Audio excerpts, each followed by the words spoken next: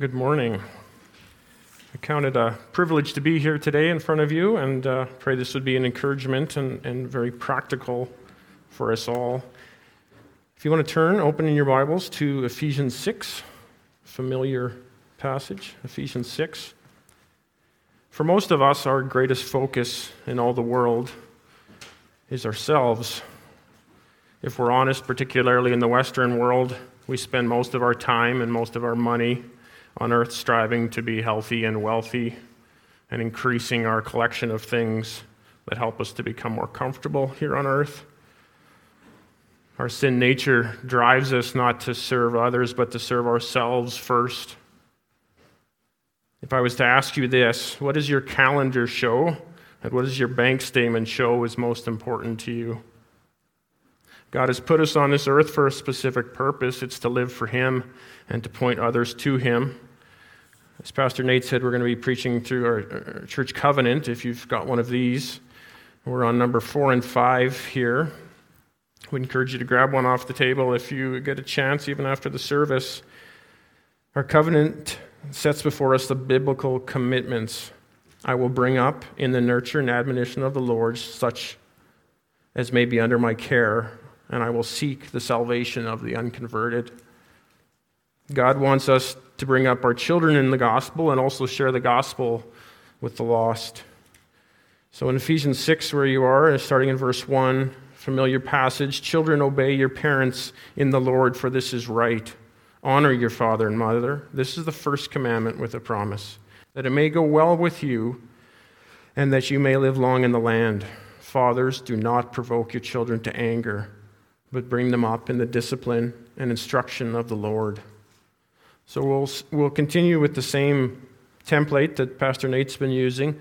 First, we want to make sure that we realize that our church covenant, and if you're not familiar with this is a covenant that members of Beaumont Baptist covenant together to uphold, as long as you're a member here. But it's not just a man-made document that we picked out of the sky. We want to show that it's biblical in its root. So the biblical commitment that God wants to keep the gospel first at your home. In the passage here in Ephesians 6, we see that raising children is broken down into a couple categories: discipline and instruction. If I was to ask you which one of you desires to be disciplined, who here has ever said, "Yay, I get to be disciplined today"? I'm going to assume no one. My younger brother was the only one who was never disciplined in our home. Because he's sinless is what he would say. That's not the case. The desire not to be disciplined is nothing new, though. We see this all the way back to the garden. It's rooted in our very sin nature. If this wasn't the case when Adam and Eve fell in sin and Adam was confronted, he wouldn't have immediately turned to blame his wife, Eve. And he certainly wouldn't have deflected to blame God for making Eve. So knowing that discipline is not generally enjoyable and it's not something we desire to have, is it negative and should be avoided at all costs? In Hebrews 12, verse 11, we read a verse that would clear that up for us.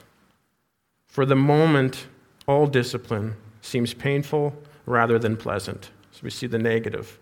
But, as we continue, but later it yields a peaceful fruit of righteousness to those who have been trained by it. So what does proper discipline yield? It yields a peaceful fruit of righteousness. Take notice as well the link between discipline and training. Right living is something that's trained into a person through the process of discipline. It's not something that they just organically have when they come into this world. They have quite the opposite. So here we can see how by continually pointing our children to Christ, and when we bring them under the authority of God's word, we're training them in a life through the lens of the gospel. If we look at Ephesians 6 again, we see that it addresses both parties at the home, both the children and the parents. For the sake of time, we won't tackle the children's side of things, but it does start with children. And children, I would just say this, that by honoring your parents, whether you see them as honor-worthy or not, you are honoring the Lord who put them in that position of authority. Though it speaks to both children and parents, fathers specifically are pointed out in verse 4. It says, "Fathers, do not provoke your children to anger." Fathers are held responsible for leading the charge in the home, just as Adam was specifically addressed in Genesis 3. Though Eve was the first one to sin, God said, "Adam, where are you?" Fathers are called to discipline their children, but not in a way that causes anger and resentment. The purpose of discipline, and when God disciplines us, it needs to be restorative in nature and never done in anger. It's been said, and this stuck with me when I heard this, I thought, is this not true? It's been said that in a home, if you have all rules with no relationship, you end up with rebellion. But if you have a home that has all relationship with no rules, you end up creating resentment. A father's discipline needs to be carried out in the context of a loving relationship where you have a relationship, but also the clear expectation of what God's word calls us to do. If you find yourself disciplining your child as a hypocrite, asking them to do something that you wouldn't do or not modeling it before them, you will provoke your children to anger. But it's not just discipline, it speaks to us in Ephesians about the instruction also in home. So gospel instruction we want to bring in home. I realize that many of you here don't have children, or maybe your children are now out of the home. It's important to think of this call in our covenant not limited only to the child-parent relationship. The exhortation is much broader than that. I think the word it uses here is, "such may be under my care." It could refer to our relationship for Christ with virtually any relationship that we have. Other people looking to us, whether to raise them physically or even in the spiritual sense. If you want to turn with me to 2 Timothy 1:5, I think we see a really interesting illustration of this, how it's played out in Scripture. So 2 Timothy 1:5, this is Paul speaking to Timothy. "I'm reminded of your sincere faith, a faith that dwelt first in your grandmother, Lois, and your mother, Eunice, and I'm sure dwells in you as well." Timothy's father's not even in the picture. We're not sure. We're not told why. We don't know what happened to him, but his grandmother Lois stepped into the gap and has played a part in Timothy being brought up in the nurture and the admonition of the Lord. The Apostle Paul also played a huge part in training Timothy without a father in the picture. Both the books, 1 and 2 Timothy, are letters from Paul to this young pastor, training him in the way he should go, just as a parent would train a child.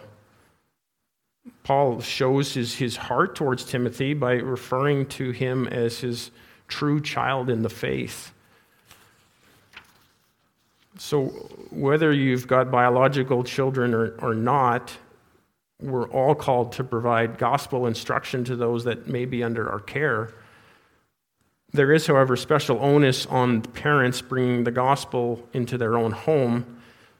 You'll notice when we read Ephesians 6 that it's parent-child language used. It's not Sunday school teacher-child used or pastor-child or government-child.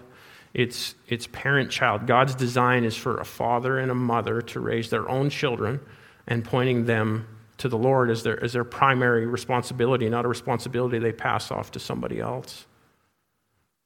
So if I was to ask these questions, are you modeling the gospel at home before your children?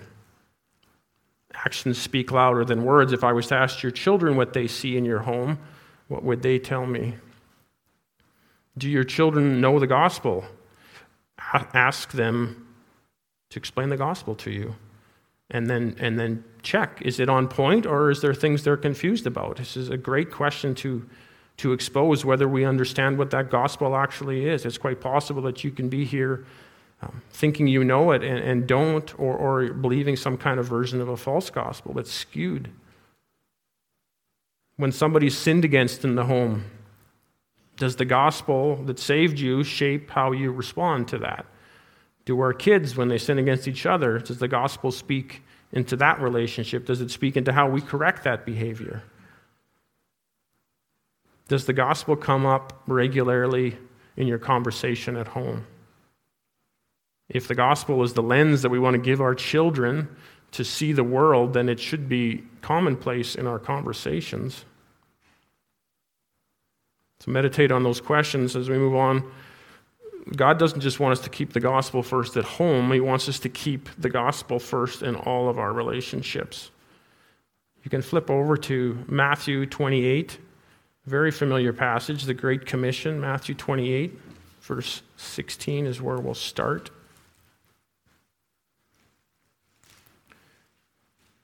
Now the 11 disciples went to Galilee, to the mountain to which Jesus had directed them. And when he saw him, they worshipped him, but some doubted. And Jesus said to them, "All authority in heaven and on earth has been given to me. Go, therefore, and make disciples of all nations, baptizing them in the name of the Father and the Son and the Holy Spirit, teaching them to observe all that I have commanded you. And behold, I am with you always to the end of the age." So here, God clearly calls us to go make disciples. If you're a follower of Christ here today, I'm assuming that you agree that making disciples is a clear teaching of Scripture, and you agree that we should be doing it. The million-dollar question is, are we doing it? We'll get to some of the reasons why we don't do it and the reasons that threaten us in a minute, but let's look at first what a disciple is. The Greek term for disciple in the New Testament is matheteus. I'm no Greek scholar, but we're going with that, which basically means student or learner, but a disciple is also a follower, someone who adheres completely to the teaching of another, making them his rule of life and conduct. So if you're a disciple of Christ, or if you're to make disciples of Christ, a Christ follower is someone who adheres completely to the teachings of Christ, making Christ his rule of life and conduct. So how do we make disciples? Well, in verse 19, we read that we're commanded to go. We're not told that potential disciples will come and find us and seek us out. No, the disciples were charged with the command to go. Don't just sit around and wait for this to happen. Go. And if you're familiar with the start of the church in the book of Acts, this wasn't something that they were super keen on doing until they were more or less forced to do that through persecution.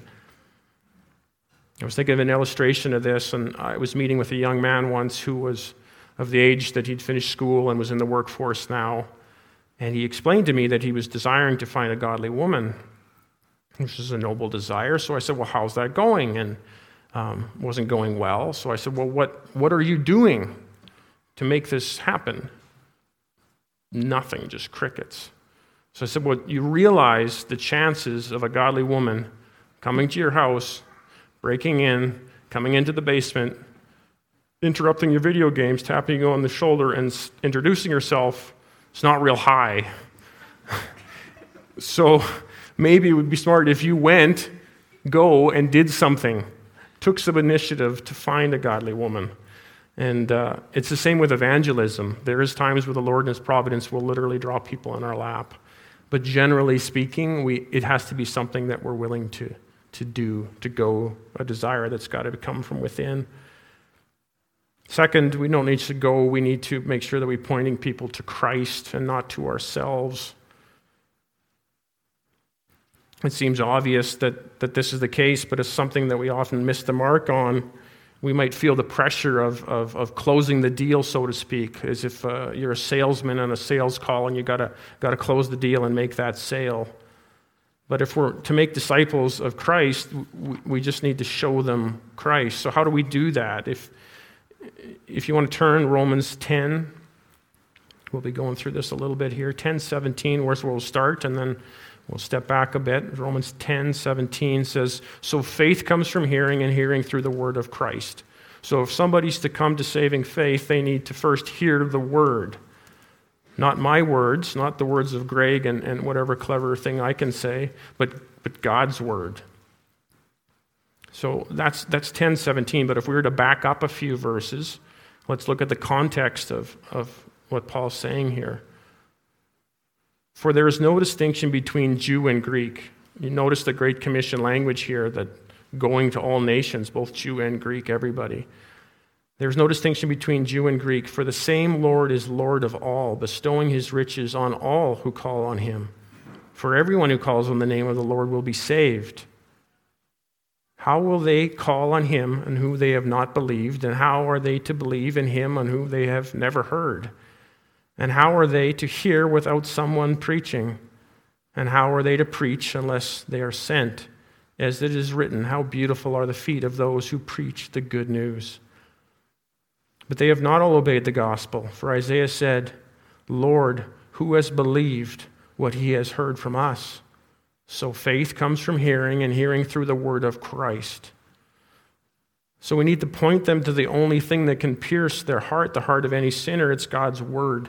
And the only thing that pierces that is the sword of the Spirit. And this verse has already come up in previous messages, but Hebrews 4:12, for the word of God is living and active, sharper than any double-edged sword, piercing through the division of soul and spirit and joints and marrow, and discerning the thoughts and intentions of the heart.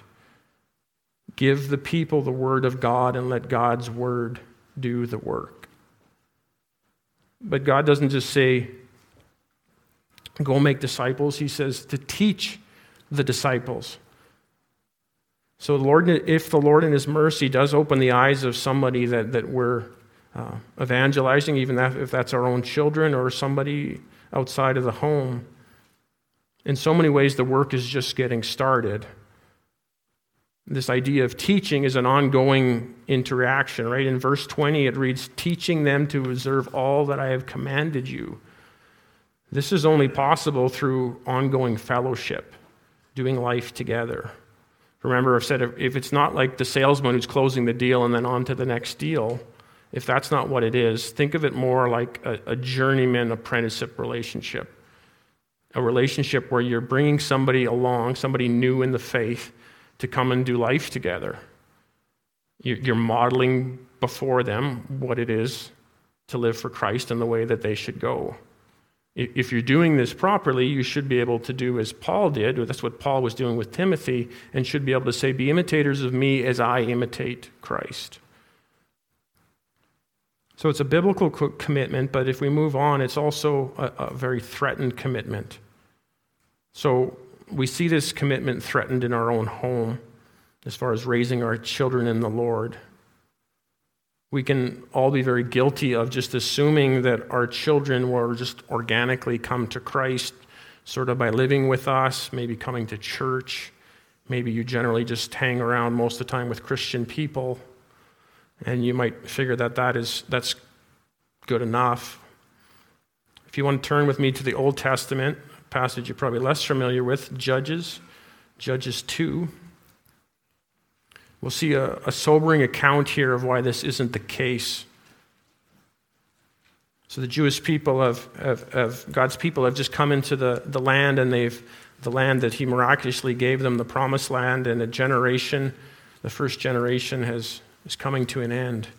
We pick up in verse 7. And the people served the Lord all the days of Joshua, and all the days of the elders who outlived Joshua, who had sent all the great work that the Lord had done for Israel. And Joshua, the son of Nun, the servant of the Lord, died at age 110. Now, if we jump down to verse 10, we read these sobering words. And there arose another generation after them who did not know the Lord, or the work that he had done for Israel. And the people of Israel did what was evil in the sight of the Lord and served the Baals. So we see in one generation, the people of God, God's chosen people, went from following the Lord and seeing him work in unbelievably miraculous ways and bringing them into the promised land to not even knowing the Lord or even recognizing the work that he had done. I know when I read that, I was thinking, how is that even possible? There's probably lots of reasons why this is possible, and this speaks to our own home. There's probably lots of reasons why our kids can be in the same place that God's people were there. Let's just look at a couple of them. First off, I thought, in my own life, what are the things? It's just, first thing I thought of, it's just easier not to. Like parenting is hard work. life is busy and parenting is hard. Being intentional in your parenting and takes discipline of yourself, and none of us like to discipline ourselves. It's sometimes easier to discipline somebody else. And if you're like me and you've worked all day and you come home, the last thing you probably feel like doing is having intentional gospel conversations with your wife and kids. That's probably at war with your own sloth. It's just easier maybe to turn your brain off and turn the TV on.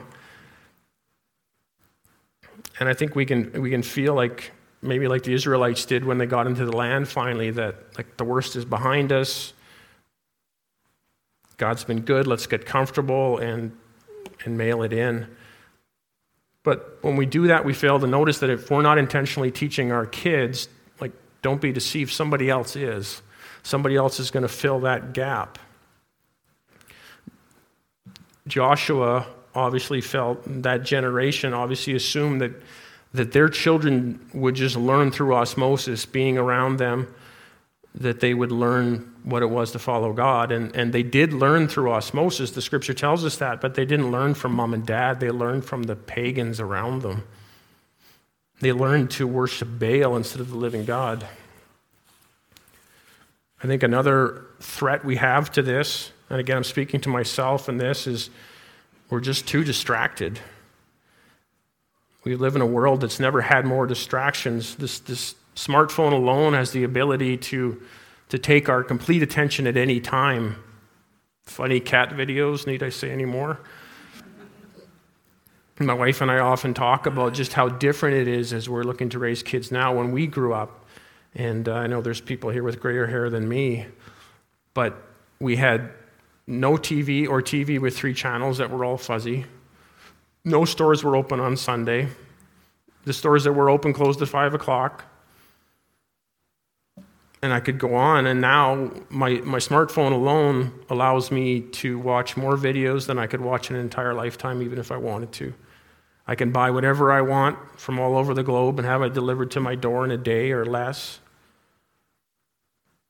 The battle for our focus on being intentional in anything in the Lord, especially parenting, is real, and it's not going away, and the next generation is going to face it in a way even more difficult than ours. So I think it's also important, though, too, that some of the distractions that we have as far as being an intentional parenting, and keep in mind when I'm talking parenting, again, this could be discipling somebody that's not your own child, that some of the stuff that's at war with us can be good things.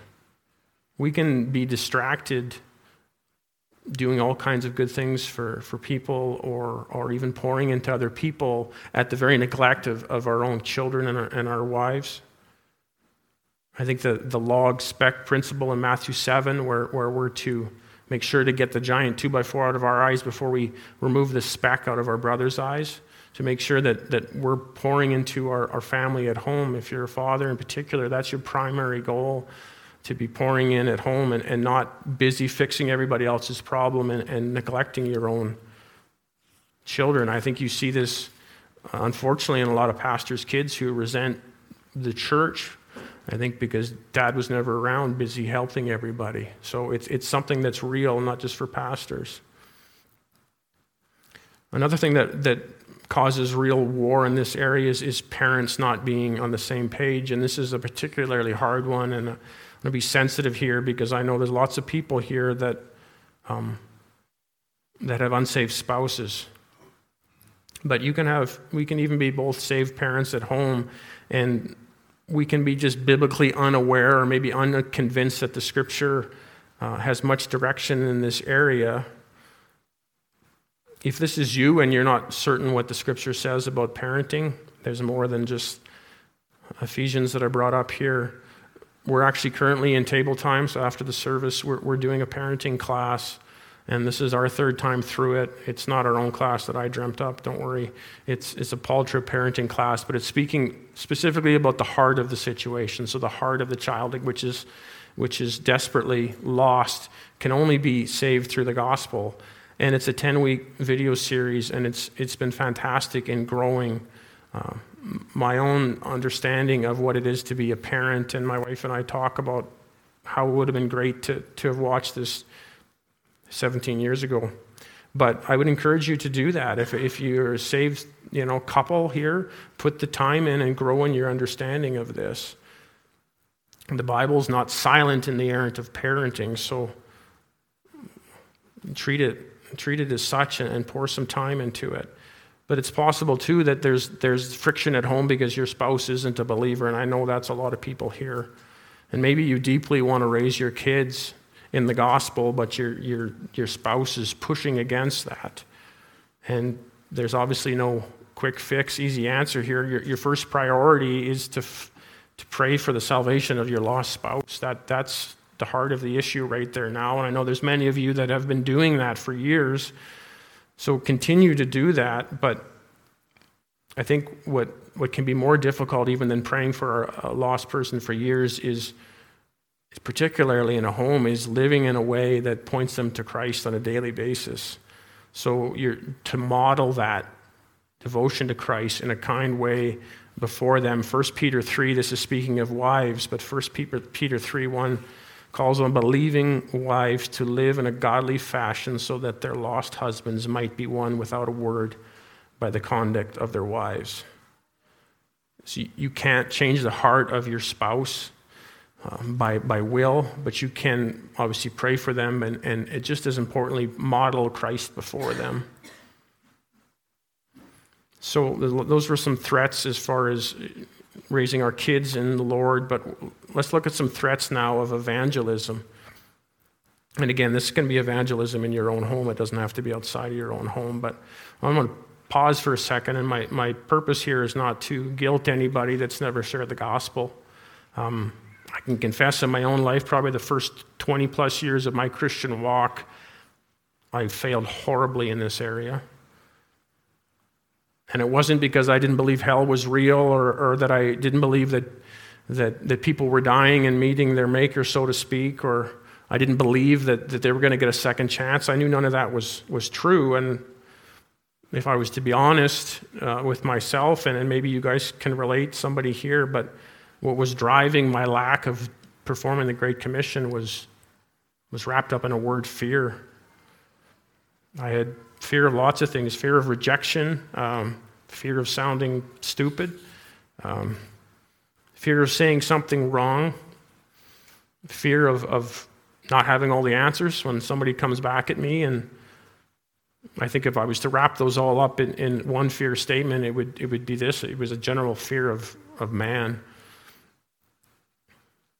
If you can relate to any of these, be encouraged as I was in Hebrews 13, verse 6. We can confidently say, "The Lord is my helper. I will not fear. What can man do to me?" So it's also a practical commitment that we want to make. It's easy to talk about these things on a hypothetical or arm's reach way, but let's look at a few ways that we can practically do these things. Knowing that the only thing that's naturally going to happen if we just sort of mail it in and wait for it to happen is just sin. That's what comes natural to us. So if we're not going to do that, we need to pursue something different. So in the home, start by actively and actually practicing restorative discipline. I think as a parent myself, my son just turned 17. The years have gone by fast. I think in our nature we can easily just discipline just because they've embarrassed me or they should honor me, so I'm going to lay the hammer down. And this comes out in the parenting class. The purpose of discipline is restorative in nature.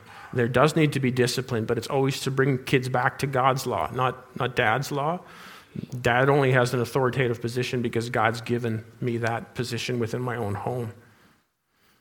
Hebrews 12:6 reads, "The Lord disciples the ones he loves and chastises every son whom he receives." Contrary to what our world would say, we need loving discipline, and that's why the Lord disciplines us. If we didn't need it, he wouldn't do it. We need to spend time together in the Word and prayer.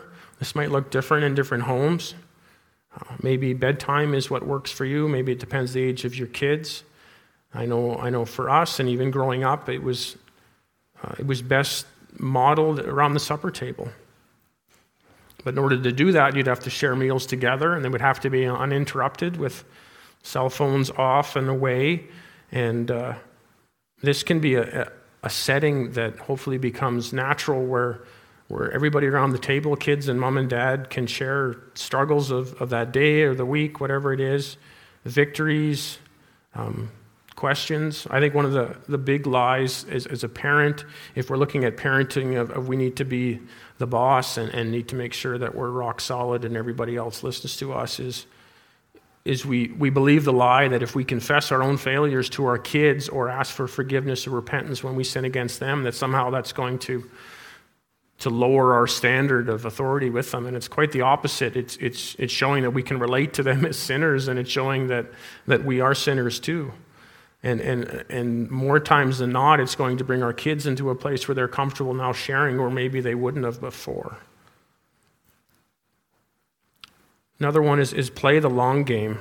So meaningful change is not going to happen generally in an instant, right? If you think of parenting, right, this is when they're 1 and 2, you're just trying to survive and get through the night, and as it moves along and time goes by fast, right, it's a progress. They're going to be exposing your kids to new things and having deeper conversations. But your kid's not going to change in a day. And I think of my own testimony and ask yourself, did you change in a day? Are you still changing, or was it just a one-day thing and then you figured it all out and carried on? But pray for God's grace to do this. It can be exhausting in the day-to-day moments, especially in parenting. And one of the things that comes up in parenting class when our kids act out, even if young or old, in our nature, we generally just want that to have not happened or to stop. We need to use those and view those as opportunities to speak Christ back into those moments. So when our kids sin and act out, God's giving us another opportunity to point into their lives. Don't waste those opportunities, but pray for God's grace, because there's a new one coming tomorrow. In evangelism, how do we do this? How do we practically get off the bench, so to speak? Well, first off, you can't share what you don't have. Have you trusted in Christ? Is He Lord of your life? If you're not certain that you're saved, or you know that you're not, that's where that's got to start. You can't share the gospel in a way and model it before somebody if you're not saved yourself. I think one of the things that's been helpful for me is practicing and preaching the gospel to yourself. When doubts come in, I listed some of the fears that I had in not sharing it in my younger years. I needed to remind myself of what saved me and preach that to myself. So when the accusers accusing me are in my ear or telling me all these lies, I need to defend that with the gospel and God's word and preach it to myself. And you need to actually take some of the opportunities that the Lord gives you, and don't be crippled by the ones you missed. Kind of like parenting, you're going to miss opportunities, but there's going to be another one tomorrow, so you don't have to wallow in the self-pity of what you left behind. One of the things that I had heard lots in my younger years was preach the gospel always, and if necessary, use words. And people generally use that and take it and be like, I don't need to do anything. I just need to walk around like a nice person and people will come to Jesus. You actually need to share the gospel with the words. People can't understand unless you share it, but you also, your life should match your words. So you need to both share the gospel and your life has to reflect the gospel. But faith comes from hearing the word of Christ, as we read. So you actually need to give the word to people. In order to do this, you're going to have to rub shoulders with unbelievers. Some of you, this is not an issue, and some of you maybe really struggle with this. If we're to go into all the nations, we actually need to go. This would start in your own home and your neighborhood and maybe work out from there. But we're all missionaries. You don't have to go overseas to be a missionary, and that's where God's work is done. God's work is done right in our own home. One of the other things that was helpful for me is just this idea of planting seeds. You don't necessarily need to share the entire gospel cover to cover the first time you meet somebody all the time. That's not realistic a lot of times. but you are planting the seeds, and you pray for an open door to walk through. So some of that practically helped me was just saying things in a different way. So instead of, hey, how are you doing? And good. It's like, God's been good. What did you do this week? I know I had a great time. I was at church. Saying some things that might actually, it's amazing when people are like, church? You go to church? God? What? I don't believe in God. Right? It's just little things that you can, because if that's your heart and you're not doing it, trying to set a trap, you're just being like, did you enjoy being with God's people this weekend? Then share that to the lost. They asked you how your weekend was. God was good. Do that and put the seeds out there and see what comes of it. Like parenting, you're going to have to play the long game. Again, generally speaking, it's a process for somebody to come to Christ. The Lord in His mercy sometimes does a Saul to Paul moment, but a lot of times it's a long time. So give them the word, model it before them, and pray and be patient. And maybe remind yourself of how patient others were with you or continue to be, and how patient God was with you.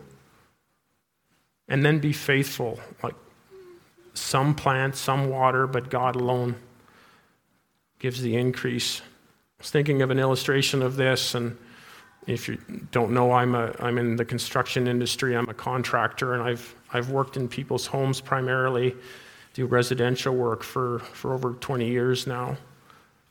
It's provided me a unique perspective on people's lives and how they live. But if you're like me and self-employed, like, I've got to be driven. If I'm not working, I'm not getting paid. So I can be very goal-oriented and be in somebody's home and just working hard. And the Lord used COVID to sort of pump the brakes on me a bit, because for the first time being in people's homes, there was a different weight in the home. My job of building a wall or fixing a wall or whatever, the Lord put some brakes on that, because I had people coming to me. I had lots of times, I can tell you stories forever, literally walking in the door, holding my tool bag, and I couldn't even set it down. And they're like, what do you think of this? Can you talk to us? Will you have coffee with us? And because I was deemed to be essential, I was allowed to be there. But people wanted to talk, and some people were angry, some were scared, everywhere in between. But I had to put the literal building of the wall and put it on the back burner and realize that the wall wasn't eternal, that the wall didn't have a soul, that the person in front of me did. And there was an opportunity that the Lord was giving me in a fresh way, day after day after day, to speak to them. And not everybody, I wasn't able to share the gospel with everybody, but there was way more opportunities than there ever had been before. And whether you're working outside the home like I am or working in the home, I'd ask you this, and I need to ask myself these questions as people kept wanting to talk. Was I willing to take the time to speak with them, as much time as it needed, or was I too busy doing everything else, building walls, whatever your day-to-day looks like, at the expense of what really mattered in that moment, which was the soul in front of me? Fourthly, this is a grace-required commitment.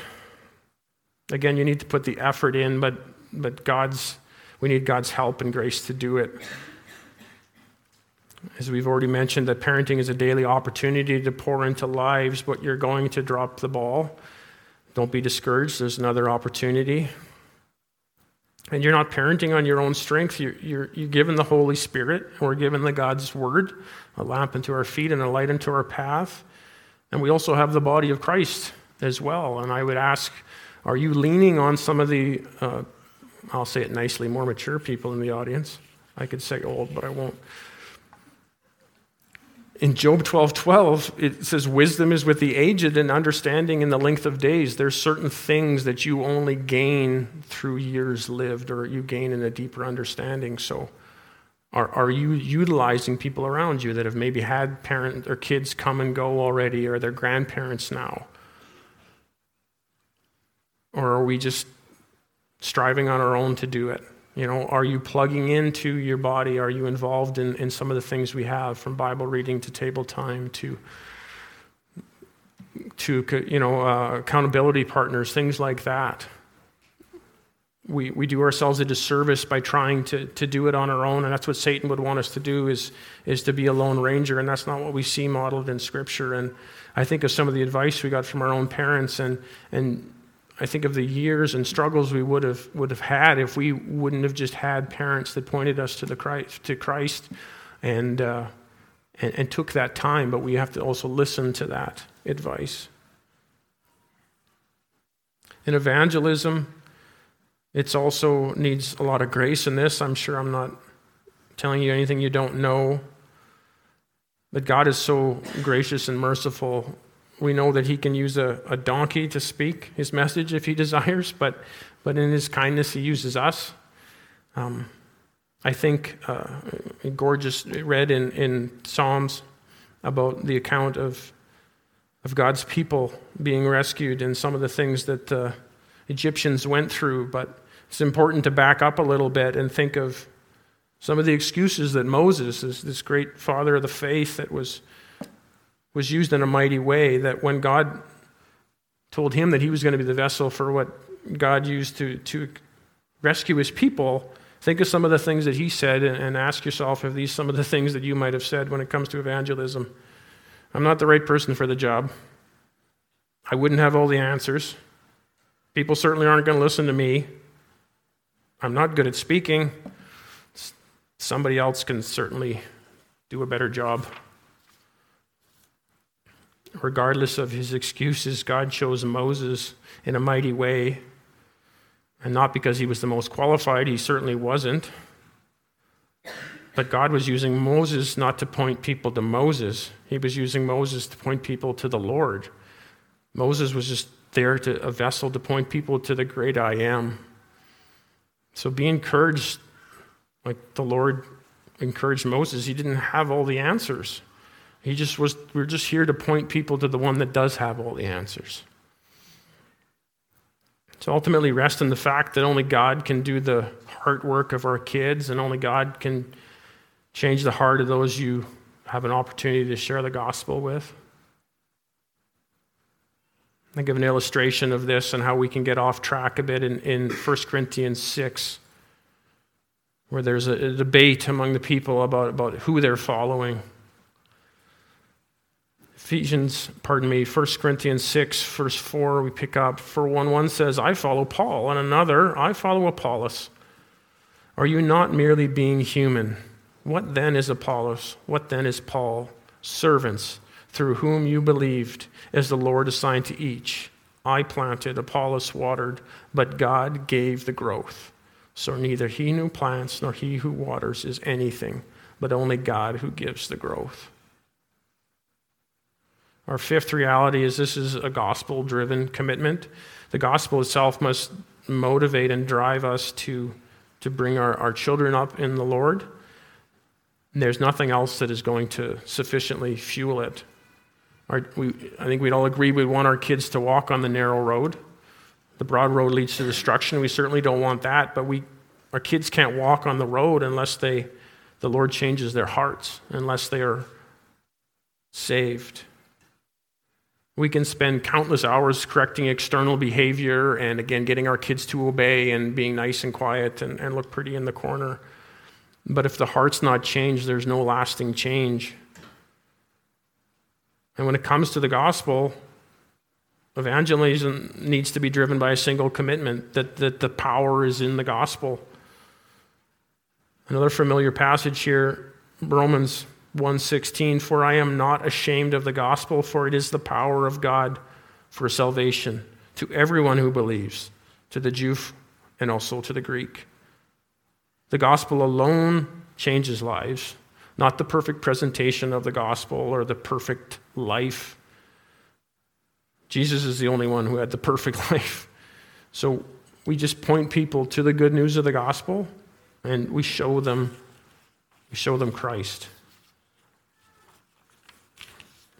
Lastly, in conclusion, we want to make the three applications we've made in the other weeks too. First off, we want to live it. So God expects us to live this out.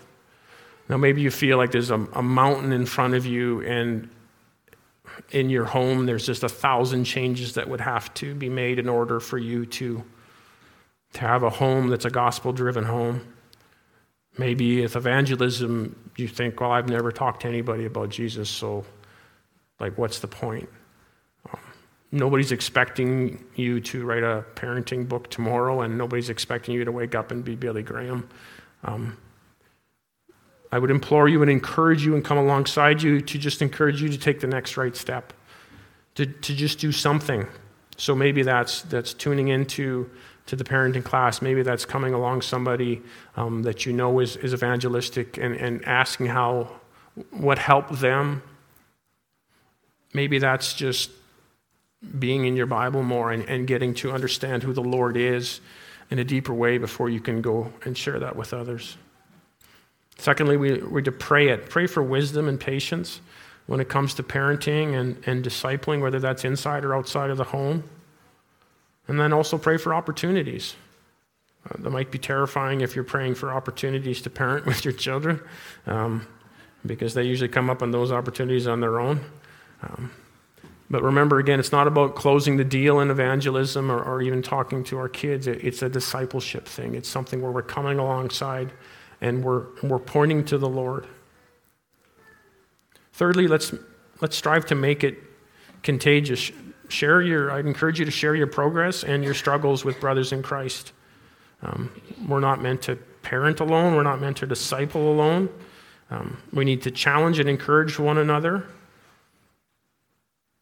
If the Lord's done a work in somebody that you know and the Lord's used you, share that with somebody as an encouragement. I think of some of the most contagious evangelists I know were just normal guys I knew, tradesmen. They weren't necessarily pastors, they were just normal guys.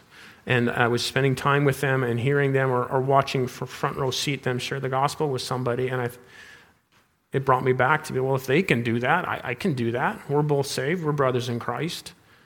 And it was inspiring to me and encouraging. In conclusion, God has given us a huge responsibility to raise our children in the nurture and admonition of the Lord and to share the gospel with the lost. But he hasn't left us. That can seem really daunting. He hasn't left us alone in our own strength.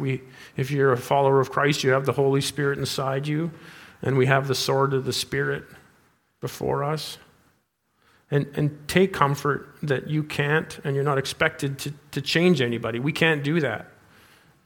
We're only called to point our kids to Christ, to model it before them, to plant seeds, to water. But be encouraged that the Lord is the only one that brings the increase. Let's just close in prayer together.